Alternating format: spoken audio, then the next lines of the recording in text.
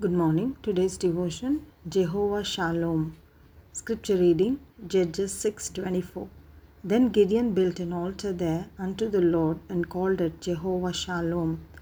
Gideon found it hard to believe God was truly interested in him and his people.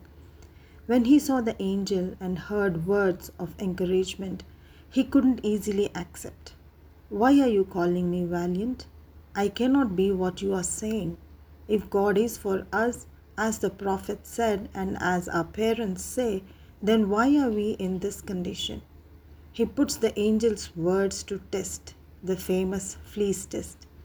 And when he realizes it is indeed God who spoke to him, he is terrified. How can a man see God or speak to God and live? God assures him he will be fine, he will not die.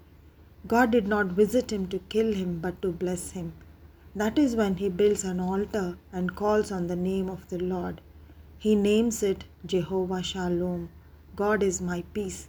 He sees a God who is for him and his people, the God about whom he heard, the same God who brought Israel out of Egypt with a mighty hand, the same God who led Israel across the Red Sea and River Jordan on dry ground, the same God who established Israel in the promised land by driving out its enemies. Gideon saw the God of his ancestors. He was filled with joy and peace that only God can give. He was filled with new strength and energy to do great things for God and for his people. God gives him an assignment. He has to first pull down the idols. Gideon is scared, but he is determined to do it because he wants his nation to be relieved of the burden of the Midianites. He is determined to do anything. He goes at night and finishes his work before anyone is up.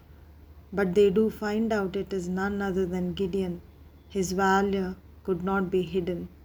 He cleanses the nation of idols, the first thing to do before you receive a blessing. Then he builds an altar which represents establishing the presence of God in your territory. He calls his encounter with God as Jehovah Shalom. God is my peace. He found peace in the midst of turmoil.